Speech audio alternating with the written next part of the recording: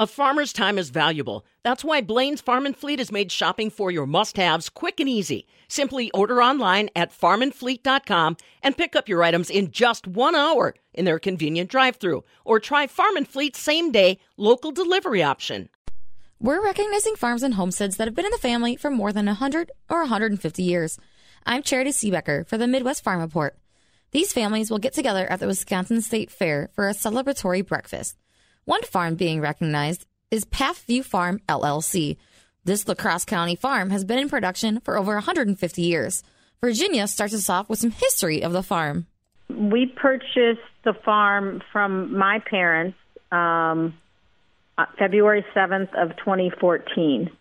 The partners are my brother and his wife, myself and my husband, and then my brother's son is the third set of partners, if you will. Okay.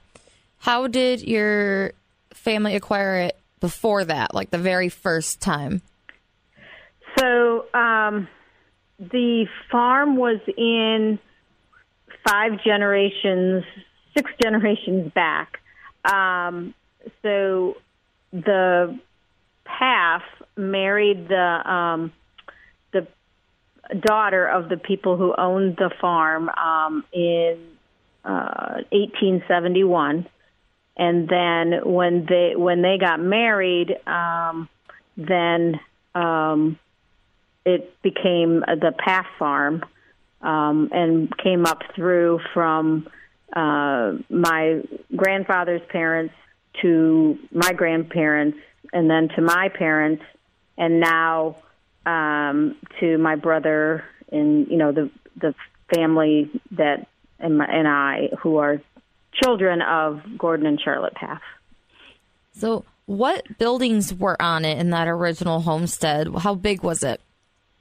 There was a few buildings, and the picture I'm going to send you will probably have one of the buildings that was there, as far as I know, when it was at least fairly early in the time. I don't know exactly. I mean, but there is a granary that we've somewhat refurbished, and so that would have been one of the original buildings that is still left on the farm. What was the farm, the original farm? Was it a dairy operation, crops, everything? Take me in that day-to-day life. I think early on it was probably everything. Again, that was a long, long time ago. So, I'm sure they grew crops and grew food and probably some beef and pigs and, whatever else. When my dad purchased it from his parents, which was about the time, I was born in 1960, and my parents actually purchased it in 1971. But when my dad worked there his whole life, and when I was growing up there, we had dairy and pigs, and raised some steers, and then crops, corn, hay. Not soybeans at that point. Okay. What were the first years on the farm like for the early generations, and then how did that kind of change each time somebody new took it over? Well, so I can only really, speak to, my time, so 60-ish years. So, when I was growing up, we had dairy. That was the main thing. And so we had probably 50 cows, I would say. And, bucket milkers. And there was a concrete ice bath where the milk was, milk cans were put in. In 1968, which is the year my brother was born, they actually put in a bulk tank and redid some of the inside of the barn, the dairy barn, and also put an addition on, which allowed for So they probably maybe only had 40 cows before that, because it allowed for about 60 cows at that time when that addition was put on the barn, and that was in 1968. And in 1997, my husband and we live in New York, and we actually purchased the cows and moved them to the farm that we were managing. And so there has not been dairy on there since 1997. My brother rents the cropland from the LLC, and he also raises steers, buys feeder calves and raises steers. Well, so currently he grows corn, hay, and soybean. So do you still live in New York? So I still live in New York until a little over a month from now. And so when we start talking about the other farm, I can go into that in more detail. But yes, at this point, I still live in New York. I moved to New York after college in 1982, 83, and have lived here that whole time, so almost 40 years. Do you mind sharing some of your favorite memories on the farm growing up? So all of us, in our family, there are 6 children. There's 3 girls who are a little older than my brother, and then 2 younger sisters. But the 3 of us, and then eventually my brother, were in 4-H. And so, we showed dairy cattle. I showed pigs. My sisters showed Charolais steers. So obviously, going to the fair and doing that, we went to, Wisconsin State Fair with our dairy. And so that is, that was always kind of the fun thing. I mean, there was 3 girls, so we worked in the barn from, when we were old enough, and we didn't have silos, so we baled all of our hay.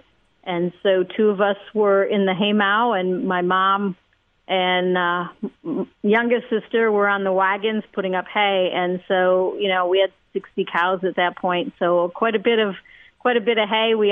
I always said we would get 2 weeks off. We get out of school the end of May, and hopefully by the 4th of July we were done with first cutting. We'd get a week off to finalize getting ready for the fair.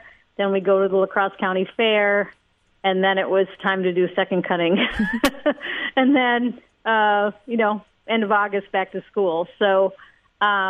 I think, though, the fair was kind of the highlight. We showed, as we had registered Holsteins, so we also showed at some state shows and black and white shows and things like that. But we were very involved in 4-H, Junior Holstein, FFA. I was at the end of my kind of high school, last couple of years of high school. So I would say that, being in 4-H, I remember one time we had a exchange student from Ohio that spent a week with us on the farm, and so those kinds of things. What makes your farm unique? I don't know. I guess I don't know that it is unique in that area. And when I talk about the other farm, it's like our house where I grew up and the house next door were built exactly the same because they were brothers who owned those 2 farms. And so I guess I don't know that it really was unique for its time. There was dairy up and down the highway, right? And now there isn't, very honestly. Mm-hmm. We've been able to keep the farm in our family because, even though it's about 100 acres that my brother rents, but no, we all work off of the farm, and so we don't farm 365. I mean, he does. He's there every day, but we all have off-farm jobs, and we wanted to keep the farm in the family, and so that's how this is how we figured out to be able to do that. What does the farm look like for the future generations potentially on the farm? I think it will. So my nephew is 35 years old. Again, he has an off-farm job. I think that from the perspective of, because it's only 100 acres, it will always be a situation where it's not full-time farming.